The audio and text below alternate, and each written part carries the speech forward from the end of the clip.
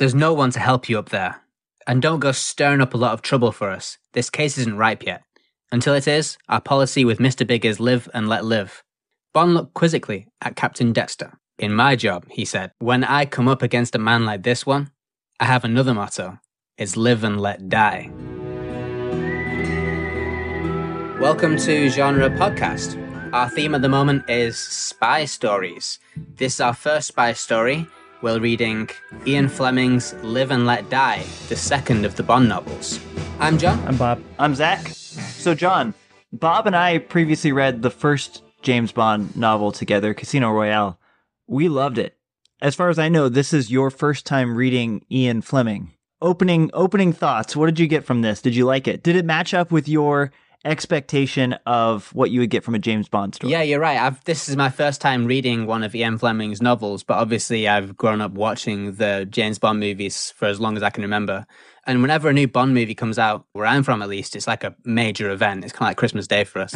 So I was really excited to actually come and read the novel and think, like, how does Bond in the novel compare to Bond in the movies? I have to say, I was very impressed with Bond in the novel. I think he's somewhat more sophisticated somehow than the Bond of the movies. A little bit more of a intellectual almost. For example, in this one, he shows a great interest in like marine biology, and he's like reading all of the books he can possibly find on the topic of marine biology and really learning as much as possible about fish from Captain Quarrel.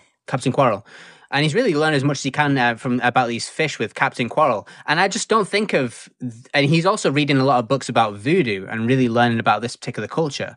So I've never really thought of Bond in the movies as someone who does all of his homework before he goes on a mission. You know, you just think he turns up and just sort of knows what to do. But here we really see that he has to lay a lot of groundwork and learn a lot from books in order to really effectively operate. It's interesting that you would say that, because for me, I had almost the opposite takeaway from this book in comparison with the first book. Because in the first book, he gives a lot of his own like theories on gambling, you know, like you see him running the odds, crunching mathematical numbers, saying, oh, I only play this one game because the odds are as close to 50-50 as possible, and giving a real almost like theory of how to play these sports in like the most gentlemanly way possible. Whereas in this book, I walked away feeling like that aspect of Bond had been toned down a little bit. And I think it's really interesting that from my perspective, it felt toned down from the first book. From your perspective, it felt ramped up from the films in a way that I myself didn't pick up on him doing all of this reading. But you're totally right. He does do his homework. Yeah, so I guess that just goes to show how much more, I don't want to say intellectual, but how much more, you know, in the movies, he's really just a man of action, isn't he? You know, he's a man who does, not a man who reads about. But here, he definitely does do his reading. And he shows curiosity like way above what is necessary for the mission, right? He knows way more about fish than what is strictly necessary for his own survival. Although his knowledge does help him out indirectly. I felt like that section, though, when he is in the islands and he's studying fish, he's swimming every day and learning how to hunt the fish. So he is reading on how to survive these fish, and it becomes essential to the mission eventually. I don't know if he realized how essential it was going to be, but that whole period is like a training montage of him reading, swimming out into the ocean, swimming further and further and further, getting stronger, and fighting these fish. When he's doing these, they look like intellectual pursuits. Is it just to get the mission done, or does he enjoy these things? Well, I agree with you that it's like a montage sequence. I myself was imagining kind of like a tropical Rocky, or like Rocky in Jamaica. But yeah, that's an interesting question, because he doesn't, I think he approaches it as a problem to be solved, and he approaches it with a natural curiosity. But I don't get the impression that he would be doing this particular reading unless he needed to, right? Like there's no aimless information for information's sake research that he does in this book. I think it's all very much for the sake of the mission. But he doesn't begrudge it. He doesn't begrudge those books. There are things that he does that seems only for enjoyment. They are a part of his job, but it's almost like he's attracted to the job because of them, or maybe I guess it's just a good perk. But having this extra money to eat extravagantly, eat delicious food, and he goes to great pains, he says in the first book, to eat the most complex, sophisticated meals he can at any hotel. He also loves cars, and he loves the ladies. We know he loves those three Yeah. things. He loves life. He loves life. He's a lover of life. I think that Bond's like with this personality of Bond as this man who's larger than life, who loves life. Like he loves women. He loves beautiful women. He loves fast cars. He loves big meals. He loves swimming with fishes, going to jazz clubs in the middle of Harlem. He does the whole thing. And I do think that this personality of Bond is also very closely linked perhaps to like the greater scope of Ian Fleming's book, which is, yeah, it's a spy story and it does have all those tropes and it serves that function as a spy story. But I think it also doubles as kind of like travel voyeurism, as it were. It's like you read this book and you almost feel like you've been to Harlem. You almost feel like you've been to Jamaica and you can really... Florida. Yeah, you feel like you've been to Florida. I found the descriptions of Florida particularly haunting. Yeah, exactly. So it's like I feel like you can read this book and feel like, oh yeah, I know what's all about with barracudas and sharks. I know what it's like to go to Florida and just be surrounded by old people playing canasta. I know what it's like to go to Harlem and experience these jazz clubs and how they operate. So I think you can read this book and vicariously feel like you've kind of traveled the world a little bit. I think Bond, therefore, is this figure that opens that up. So I think that, Bond enjoying like learning about all these things more than is strictly like, pragmatically necessary, I think is also a way of Ian Fleming of, getting a lot of color into his books that are not just spy stories, but also just really encompassing it as an excuse to just learn so much about the world. So I picked out actually a passage in here that I feel like exemplifies this perfectly. And this is something that we can see in the books as kind of like a Fleming's writerly voice, a very like noun heavy, populating this world with different things and different like sensations and tastes and flavors and experiences. And that's something that you can't get, or you can get from film, but you don't get from Bond films. So here's a quote. He's just sat down for dinner, one of his first meals in America. Soft-shell crabs with tartare sauce, flat beef hamburgers, medium rare, from the charcoal grill, French fried potatoes, broccoli, mixed salad with Thousand Island dressing, ice cream with melted butterscotch, and as good a Liebfraumlich as you can get in America. Okay? It sounds fine, said Bond, with a mental reservation about the melted butterscotch. They sat down and ate steadily through each delicious course of American cooking at its rare best. I picked up on this exact passage, And the reason I picked up on it is because it's, it's such a great description of the food, but I think it also really conveys Bond's boredom with this as well. It's like he's very blasé about the whole thing, Everything that we deem as being super luxurious and exciting is boring to him. He's so familiar with it that he's kind of over that. He's not really interested anymore in the book. I think that adds to the mystique of Bond, where we're reading this thinking this is incredible, and Bond's just like, I don't really care for this one particular aspect of it. Yeah. And I think actually with this meal too, this is a very like standard American fast food meal. You know what I mean? But the way that it's described is so like it's a list of all of the specific ingredients. I mean, mixed salad with Thousand Island dressing, like it's like stacked up in this list, it sounds awesome. But actually, if you think about this for just 1 second, like you can get this, including the ice cream with melted butterscotch, at a Dairy Queen. No questions asked. We can now, but you have to appreciate the great economic leaps and progress that's been made since this point. Yeah. I actually think the most interesting part of this passage is Bond's mental reservation about the melted butterscotch, because it shows that like even if Fleming is kind of like this travel food writer kind of mind as he, he's populating his prose with this, Bond as a character is still very, I guess you would say like provincial. He's not all embracing of what he eats and sees and experiences. He has his own distinct like standards and sets of tastes. And for him, melted butterscotch on ice cream is not going to cut it. Well, I think this also reflects he's not exactly so familiar with American culture. And I think he's a little bit skeptical about American culture, being a British guy. And when he comes here, he has to adapt not only, what he's eating, but even what he's wearing. He has to wear these very colorful suits with like pocket handkerchiefs and so forth, which he doesn't feel very comfortable with at all. Yeah, they make him basically just pack all of his British clothes into a suitcase and send it further down the line. But one thing I really appreciated was that they were going to make him wear these moccasins. Yeah. And what he does is he pulls out his what were they, loafers, I think? He feels the toes. He's like, no, this is not going to do.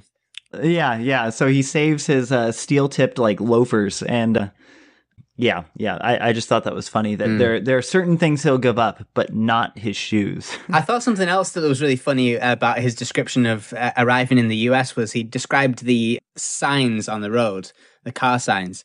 He said he's trying to pick up the American idiom, he says, the advertisements, the new car models, and the prices of second-hand ones in the used car lots. And he notes that in particular the, quote, exotic pungency of the road signs, soft shoulders, sharp curves, squeeze ahead, slippery when wet. Yeah. I thought this was a moment of Fleming's like poetic genius. Yeah. This was great. Yeah. So I think that there's really funny, like, I think America is on one hand quite exotic still. You know, this is like, I think, the 1950s, right? Yeah. So America is still kind of like an exotic thing here. This is immediately like post World War II, and everything's really, really on the upswing after World War II. So I think there's a sense of like luxury in going to America still. And I think Bond is not necessarily intimidated by this, but he's certainly still taking in new sights, and it's still something that's very almost engaging and interesting for him. And it also gives us readers a great insight into, wow, what would it be like to go to America? And, you know, he can, we can read Bond and he'll tell us. Yeah. Well, and I think we can't just ignore the like intensely erotic collection of road signs that he's picked out here, because he certainly left out all of the non-erotic road signs that you would see on the side of the road. Like you would almost expect to see like 69 miles per hour included in this list or something. But it makes me wonder, like, what is that about it? Does he feel a sense of eroticism about driving? Does he feel a sense of eroticism about entering a new landscape and like discovering the idiom? So like, or is it just that he has a dirty old man eye and he's just picking out these road signs that he can find innuendo in? Yes, dirty old Bond. You know, just food for thought. Food for thought. Doesn't need to have an answer, but food for thought. Speaking of dirty old Bond, we do have a new Bond girl. It seems very similar to the first book. There's a formula to Bond, I think. We had a Bond girl in the last book. We had the perfect car. We had what Bond had to learn, and we had him falling in love, and then great threat and kidnapping. Well, I have something to ask you guys, actually. Because you asked me like what seemed different to me about like Bond in the book compared to Bond in the movie. And one thing that I did notice is Bond doesn't actually sleep with this Bond girl once. Not once. Yeah. Now, my question to you guys was, does he actually sleep with the girl in Casino Royale? Yes, they have a whole honeymoon sequence. It's very similar to the honeymoon sequence in this book. It's not a honeymoon sequence in this book, but they're at a beach house and they're finally getting to have time together. And they do consummate it, as it were. They consummate it, yeah. Again. Because even at the end of this story, they don't, right? At first, it's like, oh, my little finger's hurting, so we can't do it. And I'm thinking, all right, it's only a finger. Come on, man. Like, yeah. You got a whole train carriage to yourself. You've been talking about how beautiful this woman is for like the last 100 pages. Yeah. But all right, whatever. Then, right at the end of the story, he says, like, no, you know, I would sleep with you, but like my back's hurting. So I'm thinking, like, have I missed something here? Is Bond like in the closet or something? Yeah, it's interesting. They're about to do it. So I wanted to ask if that was like a thing. I mean, he says at the end of this story, he says, well, there's a great comic bit here where he says that because of his work, Emma has granted him passionate leave. And Strangeway says to him, it must mean compassionate. And Bond is like, oh, yeah, sure. It means passionate leave. Yeah. I think that there could be a couple ways to read this. Yeah. One of which is this being a direct sequel to Casino Royale. They reference the events of Casino Royale in this book.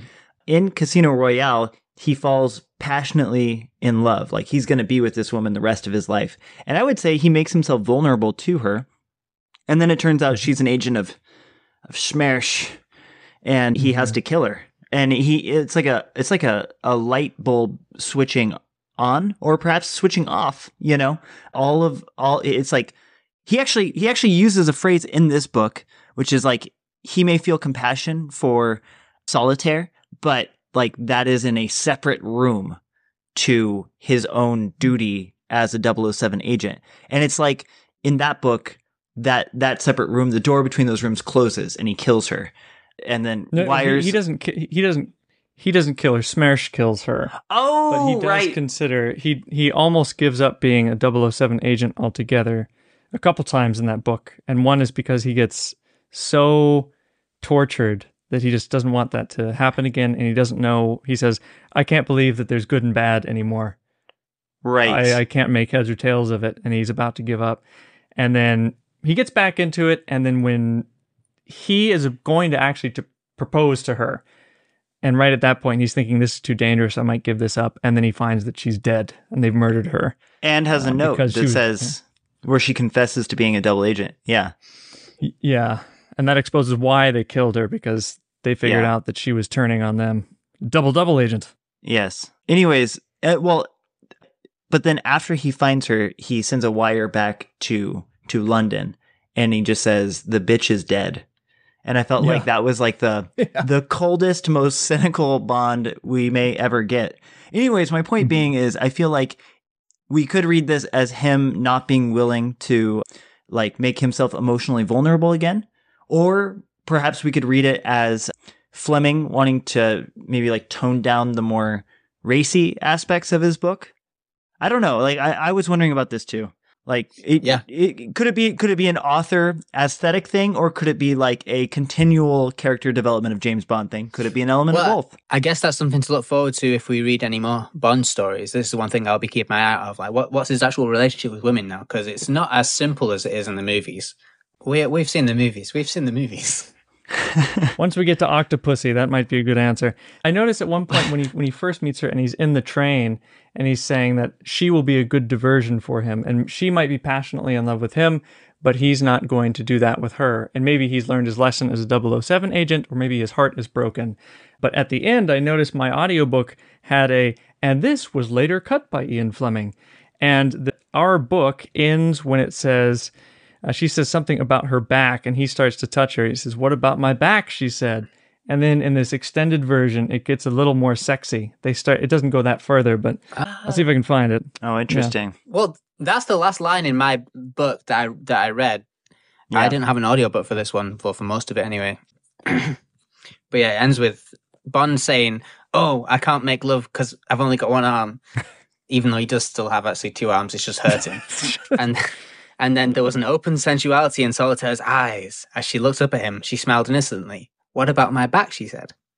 And then that's it. That's how it ends. I thought perhaps it is a bit of censorship then. I thought that was explicitly sexual. What about my back?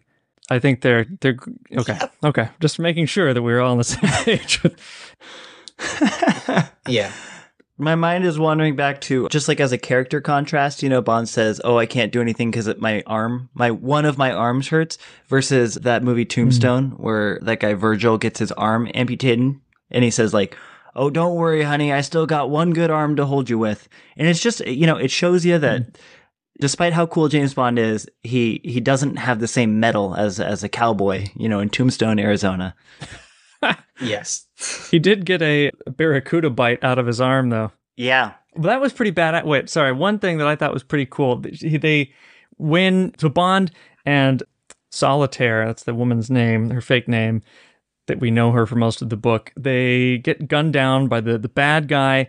They're almost eaten by sharks. The bad guy's kind of dragging them from the boat while they're going fast on the ocean, so they'll be eaten by barracudas and sharks.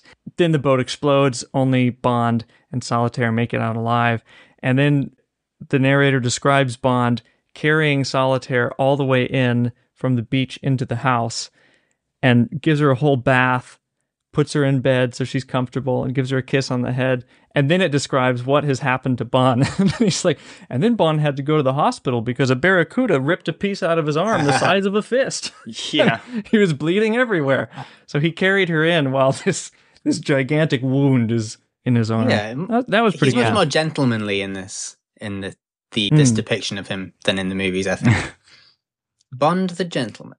I will say I appreciated how much time I spent, like, if going back to Ian Fleming's like populating of everything with like nouns and nouns and nouns. I spent a lot of time Googling sea life, like different fish. I realized after reading it, I had no idea what a barracuda looked like. But upon this description of a barracuda as having like rows of overlapping teeth and teeth in its tongue itself, to like pull things in. Mm-hmm. He really makes these fish to be just monstrous. And I think having Google Images open while reading this was an excellent resource. I thought the fish, I was so into the fish. My favorite chapter is chapter 15, where it's a gunfight between Bond and some lackey, but they're just shooting and blowing up full cases of fish. So fish, like exotic fish, just go flying everywhere. That's pretty insane. That's the fight with the robber, right? The guy who's sort of running the Ouroboros worm and bait store. Yeah, he's called the robber. Yeah. Where it turns out they're keeping this treasure. And speaking of treasure, that's kind of like the whole plot of this book, right? I mean, the idea is we have this treasure found and then left behind by Captain Morgan. And somehow this crime syndicate run by Mr. Big of mostly these African Americans is being run in Florida, where they're essentially transporting, or they're smuggling. They're smuggling all of these coins worth up about £4 million, I think. $4 million, sorry. These coins are worth $4 million, and they're trying to smuggle them into the country. And I think that's another element of this sort of adventure story narrative here, where it's almost like, again, it's like a travel narrative where we're looking for the treasure. And actually, I just noticed, reading through my notes, that Bond at one point picks up a book by an author called Patrick Leigh Fermor, which is called The Traveler's Tree. And my book tells me in the footnotes here that this is one of the most popular travel stories at this time. So again, I think there's this interesting cross-generic element here with travel. Yeah. I didn't quite know what to make of this pirate treasure narrative, just because with the first book, it felt cold, grounded, maybe like geopolitical, cynical, like it was just a simple story of competing global interests, of which Bond is merely like a figurehead and Smersh is, representing the other opposite interest. This, when you're introducing like a lost pirate treasure right off the bat, and the coins being dispersed into the United States to raise that money, it felt like we were folding in influences that felt like they were coming in from outside of espionage stories in a way that felt jarring to me. But I don't know. Did you guys have that same experience? Yeah, I agree. I thought it felt like a divergence at first, and then I realized that it is almost the same plot as the first book, because the bad guy in the first book is going gambling, Casino Royale, to make enough money to fund Smersh, or to put money into Smersh, to put money into the Russian Secret Service, which America and England... Or like communist activities in Western Europe. Communist activities in Western Europe, but now communist activities in America could threaten the public security of England. Right. And that's what Mr. Big is doing. He's been working with Russia, and no one exactly knows how he's working with Russia. Even Solitaire, the woman who he's kind of kidnapped and trying to marry, this Mr. Big, not even she knows what his relationship with Russia is. But that's what he's doing with the treasure money. He's going to help this Russian Secret Service and Smersh, which means death to all spies, grow and grow and grow and be a bigger threat to England and try to kill James Bond. But I think we'll see more genres folded in, because last time, almost the exact same plot, but the money was earned from a casino. This one, same plot, but the money's earned from treasure, from a pirate treasure. Yeah. And it definitely does feel like a real pirate adventure novel. Even like the secret base where Mr. Big lives is guarded by sharks and barracudas because he dumps blood into the ocean all the time. So they come and they flock, and that guards the treasure. Very, very adventure. Yeah. Yeah. And there's also these really interesting elements of voodoo brought in here to add much more color to the narrative, you might say. Like the rumor is going around that this guy, Mr. Big, is an almost divine or mythical figure. They say he's the zombie or living corpse of Baron Samedi, who is kind of like the Prince of Darkness, or sort of Satan himself in voodoo mythology or voodoo beliefs. The voodoo religion. So he's almost like he's very much a larger than life figure. And the description of Mr. Big is fascinating indeed. He's described as having a great football of a head, twice the normal size and very nearly round. He's got his grey skin that's pulled tight over his face. His eyes are kind of like yellowed. He has no eyebrows, no eyelashes. Mhm. He's enormous, like physically enormous. He's like well in advance of 6 foot. And he's described as being almost monstrous. I'm not sure how much is that of that is like latent racism, but he's definitely described as being a very larger than life mythical figure. Which I think again adds a lot of color to this narrative. You know, he's almost an inhuman villain. Yeah, larger than life and outside of life too. I mean, he's the head of the Black Widow voodoo cult, and everyone in this cult believes him to be, so quote, everyone in the cult believed him to be the Baron Samedi himself. Now, Baron Samedi, the figure basically of death in this religion, the person who, you know, brings souls into the underworld. And every time we see Mr. Big, he actually has, what would you call that? Not like a talisman. He has a cross with a coat on it and a top hat. Which is an effigy. An effigy. Yeah, he has an effigy. Yeah, of this god, the Baron Samedi.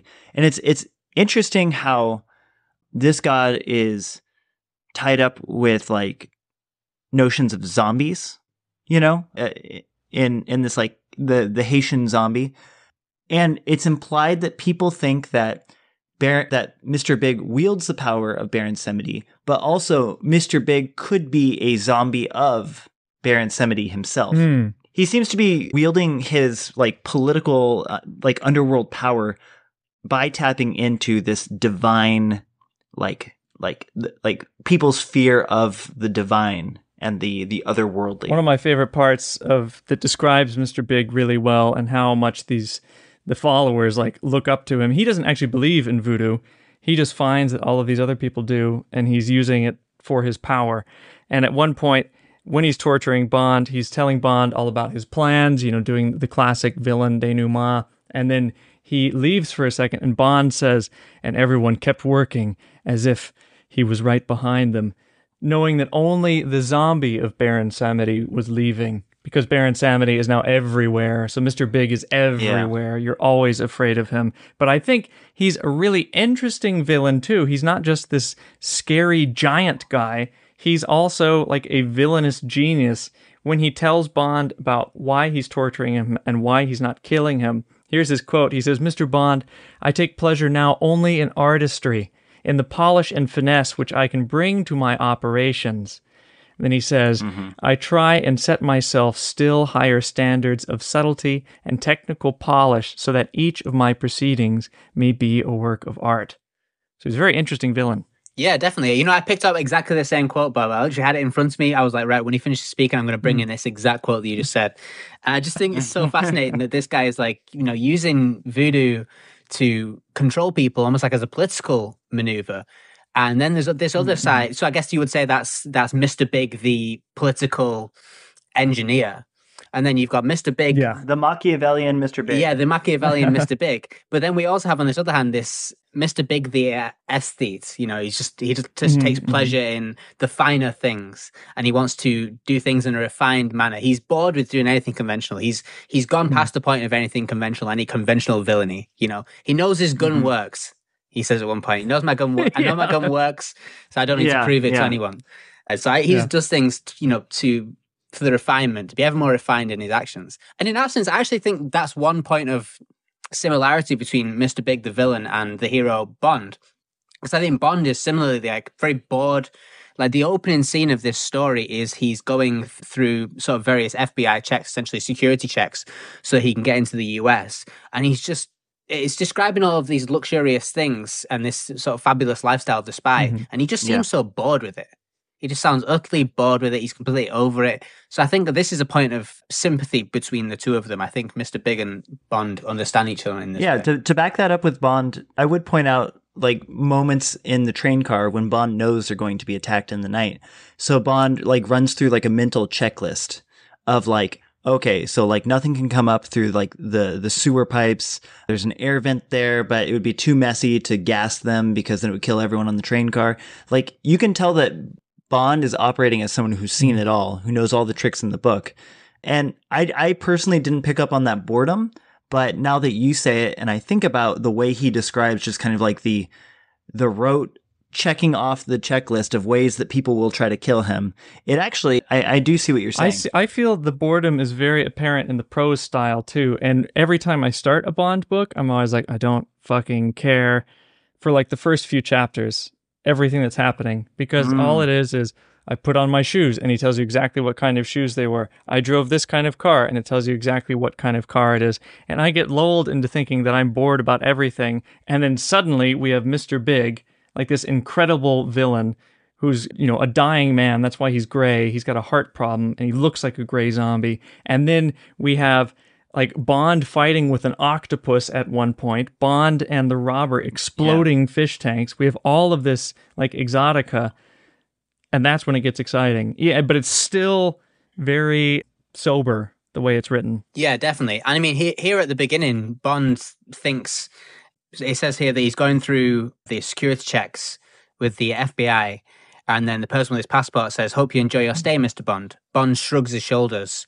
and follows the other passengers through the wire fence towards a door marked US Health Service. And then he says, in his case, unlike these other people, it was only a boring routine. Yeah. But he accepts it as part of his trade. He says, anonymity is the chief tool of my trade, and, it has to happen. But he's very much bored with a lot of aspects of his life, even when he's treated like royalty. I wanted to ask you, Zach, what about Leiter? You were looking forward to seeing Leiter again, the CIA agent from Texas. Yeah. We got him in this book, but... Leiter was interesting because he was explicitly written as a Texas man in Casino Royale, which has its own charm and quirk. But in this one, he just seems... how would I put this? So... the chief characterization I would say that Leiter has is he's like an expert in African-American culture of the time. So I feel like the emblematic Leiter moment is when they're captured by... tortured. Yeah, they're captured and being tortured, and, Bond is, getting his hand broken and getting beat up, yada, yada, yada. Leiter is sent off to another room where Bond learns that he will be, absolutely beaten to a pulp, but not killed, But when we meet up with Leiter again, we find out that Leiter has been talking with his African-American captors about jazz music. And he has all of these opinions like, I didn't save them, unfortunately. But, yeah, I got some. I got some. Oh, please read them. Please read them. I found the passage on here. Yeah, so essentially Leiter's telling Bond how he got out of it, and he says, when no instructions came from the big man, they got bored, and I got to argue in the finer points of jazz with Blabbermouth, the man with the fancy six-shooter. We got on to Duke Ellington and agreed that we liked our band leaders to be percussion men, not wind. We agreed the piano or the drums held the band together better than any other solo instrument. Jelly Roll Morton, for instance. So I love this Leiter's character where he's just this expert in jazz and he can use it to get along with this group of people that Bond has absolutely no affinity with whatsoever. He's a great character. Yeah. And I think, again, this is an important aspect of like Bond's like American experience, going to America and then essentially be like part of his motivation for even going to America, I think, was in order to see Leiter again. Like, it's not just you that's looking forward to seeing him, Zach. Bond himself was kind of looking forward to seeing Felix Leiter, and then he gets his opportunity. They're really like bros. They're big. Yeah. They're great friends. They drink whiskey together. They go out to jazz bars together. They talk, they talk about women together. They're very much similar guys with very different areas of knowledge. And I would say that this might be a point where I would bring up how, like, speaking of folding in other genres and other tropes, the first half of this book, when they're in Harlem, to me feels like it borrows a lot from like blaxploitation films, or I guess like blaxploitation novels.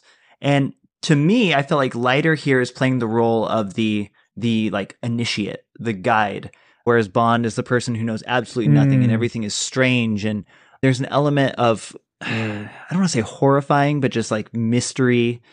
Though when they have this moment when they're in the club and the woman starts stripping and, the music is playing and everyone is going into this like reverie and shouting and it says like cursing and saying lewd things.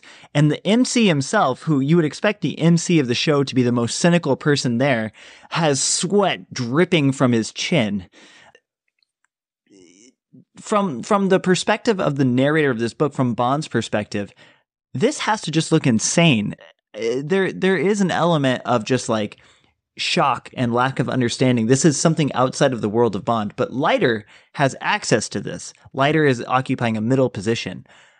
It's a really interesting place for him to occupy, and it doesn't quite ring as the same Leiter we met in the first book. But what would you say they differ? How, I've not read the first book, so what's different here? He just leaves you feeling like he's an easygoing guy. He's not really an expert in anything, but he's there to assist Bond. He's good time Leiter. In the context of the casino. Good time Leiter. He's good time Leiter. Here he is too. Yeah. If they were to make a modern day movie of this, I feel like you would cast Owen Wilson. Yeah. Yeah. Well, okay, so that's interesting because, in the first book, I would definitely cast Owen Wilson. Wow. In this book, I don't know who I would cast because it's someone who's sharp and encyclopedic and clever. I feel like Owen Wilson because he gets captured by somebody and he's joking around like it's just no big deal. He's very Owen Wilson. Yeah, okay. It's interesting that I didn't take the character of Felix Leiter as interesting or noteworthy at all in my time watching the Bond movies, but now I feel like he's one of the most crucial characters of the mythology from reading the books. Yeah.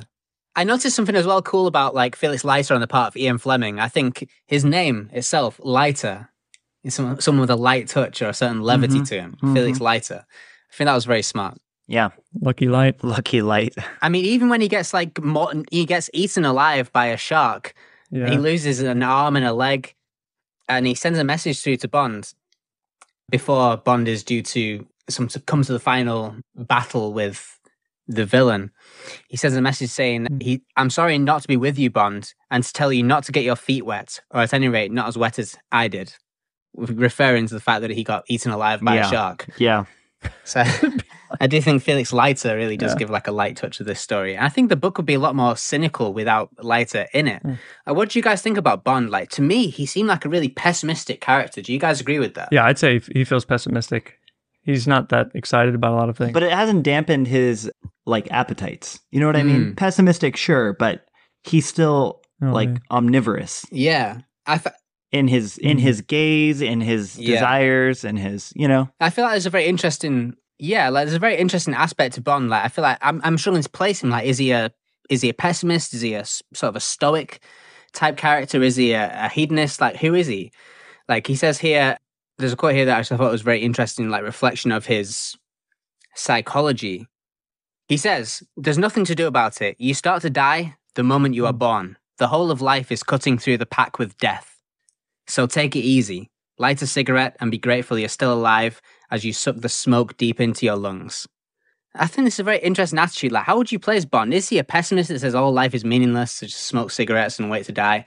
But I don't think that's true, because he's also talking about how he's enjoying smoking the cigarette, and he feels like a real imperative to help out this girl Solitaire, like you've already mentioned, even when it's not necessarily to his carnal advantage. So he's not just a carnivore who's just trying to pursue all his different interests, like drive fast cars, sleep with beautiful women. But there is something more to Bond, like a kind of a very humane center to him, I think.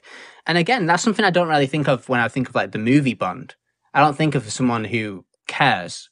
But here, as it's clear that his actions reflect someone who cares about other people. Absolutely. I feel like this passage that you highlighted, and this passage actually goes on for some time, longer than you read, is a moment of psychological revelation about Bond. And this is actually the Bond that I recognize from the first book. This is to me, that passage was the through line between the characterization that we get in book 1 to book 2. How I would characterize that in terms of cynicism, I am not sure, but the immediately following sentence, I think, does reveal something. He seems to be addressing himself here. Your stars have already let you come quite a long way since you left your mother's womb and whimpered at the cold air of the world. Perhaps they'll even let you get to Jamaica tonight.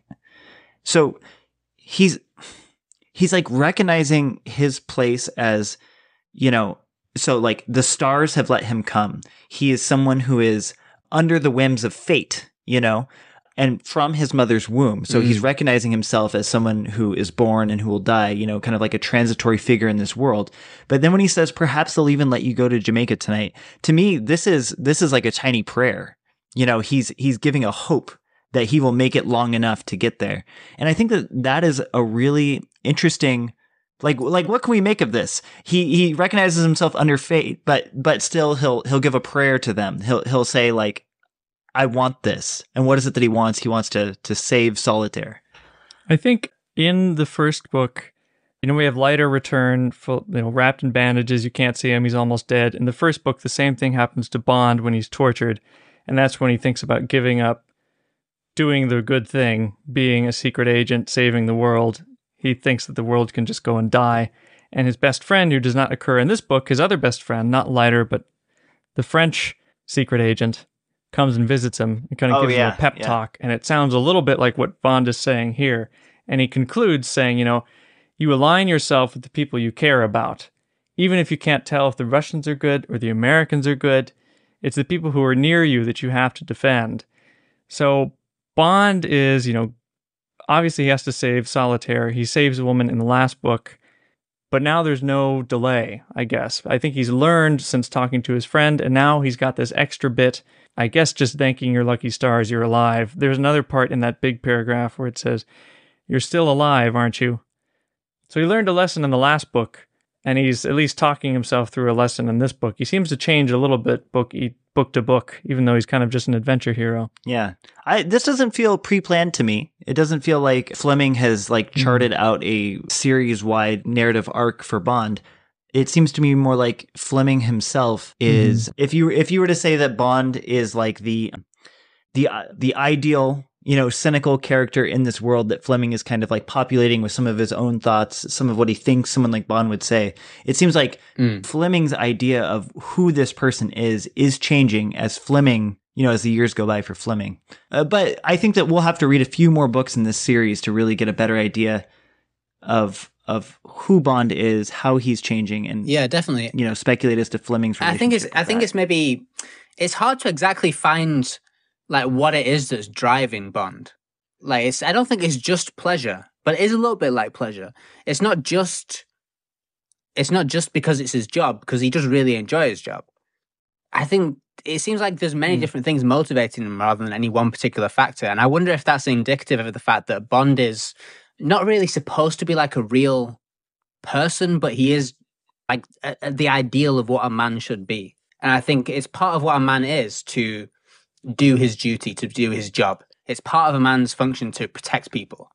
It's part of a man's function to, have relationships with women and guys and be a man of the world. So I think in a sense, like Bond just reflects all of these kind of implicit like imperatives of what a man should be as a sort of species rather than as an individual. Right.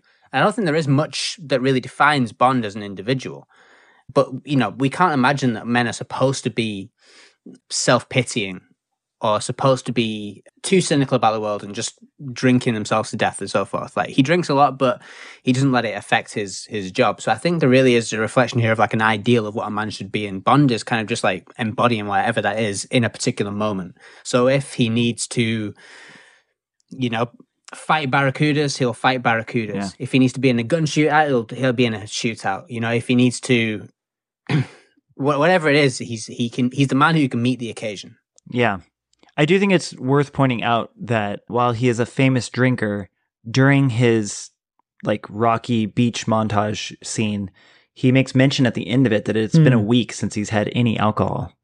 And that points to a level of like self-control to me. Like, he's not even if some of his statements mirror Mickey Spillane's worldview, like Mike Hammer's worldview in some moments that kind of have that resonance, he is very much in control of his drinking and his appetites and his habits. And I think that's interesting that he can put a pause on things when the mission calls for him to do so. Yeah, and he only drinks right before the mission just to calm his nerves a little bit. So, drinking is not something he does for the love of it, for the pleasure, or from any kind of need. Because again, I think it would be an imperfect reflection of the ideal male to be addicted to something. I don't think that fits with what the ideal man would be, and therefore it's not something that Bond would do. The ideal person is or the ideal man, I think, in this context, is one who can meet every occasion. And that's what Bond does.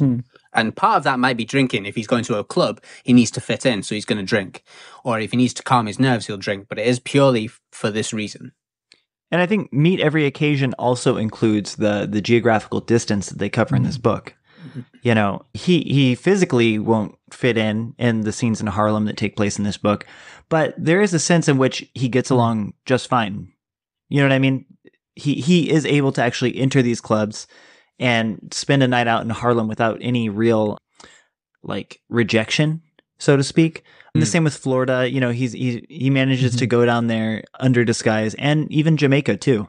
So I think that is that kind of like Mr. Worldwide, you know, is part of Fleming's like imaginary ideal man. I don't have much more to talk about, but I do have a big theory to dump on you guys that we could either cut out or keep, because I feel like it's boring to listen to someone lay out their entire theory on the narrative structure of this book. But I've been thinking about it and I got it. All right, guys, I want you to picture clearly in your mind H.P. Lovecraft. Okay? Who is the villain in this book? The villain of this book is a character who, by reputation and through symbol, is like the god of the underworld, the person who seemingly travels from beyond death to life and then back again, you know, taking souls with him as he goes. You can imagine this story as a kind of descent into the underworld, or at least a confrontation with a cosmic horror. So we first get a taste of it in Harlem, and I would say that stripping scene is a kind of like, you know, the crowd goes up in this like manic, ritualistic, they have an ecstatic experience, but it's only brief and momentary. And then Bond, you know, gets pulled into another room and kind of like wakes up from it. It's just a taste. Then they go down to Florida. How is Florida characterized? Florida is characterized Old people. It's like a land of death. Retirement. Still in the world of the living, but it's populated only by the almost dead. Finally, you know, we go down to Jamaica. What we do here is we enter the ocean. And I'm just going to read this quote to you, because this is the moment when it's dark out. He's swimming underneath the rocks, and he flips on his flashlight just for a minute, and this is what he sees. Now, up against the reef, there was no reflection from the bottom, and the shadows under the rocks were black and impenetrable. He risked a quick glance with his pencil torch, and immediately the underbelly of the mass of brown tree coral came alive. Anemones with crimson centers waved their velvet tentacles at him. A colony of black sea eggs moved their Toledo steel spines in sudden alarm, and a hairy sea centipede halted in its 100 strides and questioned with its eyeless head. Fleming is describing this oceanic underworld as utterly inhuman and monstrous, tentacled, you know, an eyeless head. And then we find out that Mr. Big is beating these drums and using and dumping blood in the ocean and using this cosmic horror underworld under his power, like in like to defend his place. Like the ocean is under the power of Mr. Big. I just feel like what Fleming has done here is given us this like journey into hell, where Bond then goes and like kills the god of the underworld. In a sense, very symbolically. I think we can cut all this, but this is what I read. You know, this is the pattern I was seeing. You know, I think there's a lot to that. And I think that if Fleming didn't explicitly tie Mr. Big's character to this god, like every single scene we have the effigy of the Baron Samedi, you know, I think that it would be a little bit more far-fetched, but I do think that there is an element of like not stealing the beats, but taking influence from the beats of a horror novel where, you know, you start with just a little and then finally the revelation at the end with our hero coming out triumphant. Yeah, I definitely think that's the case, or at least I think there's a sense in which the world of death, in a sense, or the dimension of death is somehow like encroaching on the land of the living. I think in getting rid of Mr. Big, I think symbolically there is this sense of getting rid of that and expelling that so that life can flourish again. Because I think it's interesting, like you've mentioned, that the ocean seems to be ruled in a sense by Mr. Big, because he's putting blood and offal into the oceans and then thereby sort of controlling all of the life underneath. And the people who watch him doing this, the native people, actually think he is doing voodoo. But then you can also contrast that with like the drums as well, yeah. But then there's also this, Yeah. And the drums. Let's not forget the drums, too.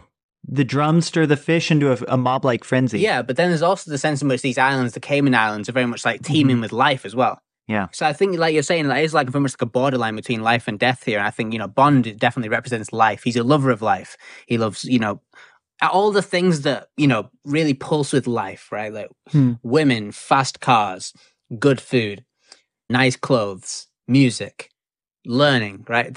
And Bond like seeks after life. He loves Physicality.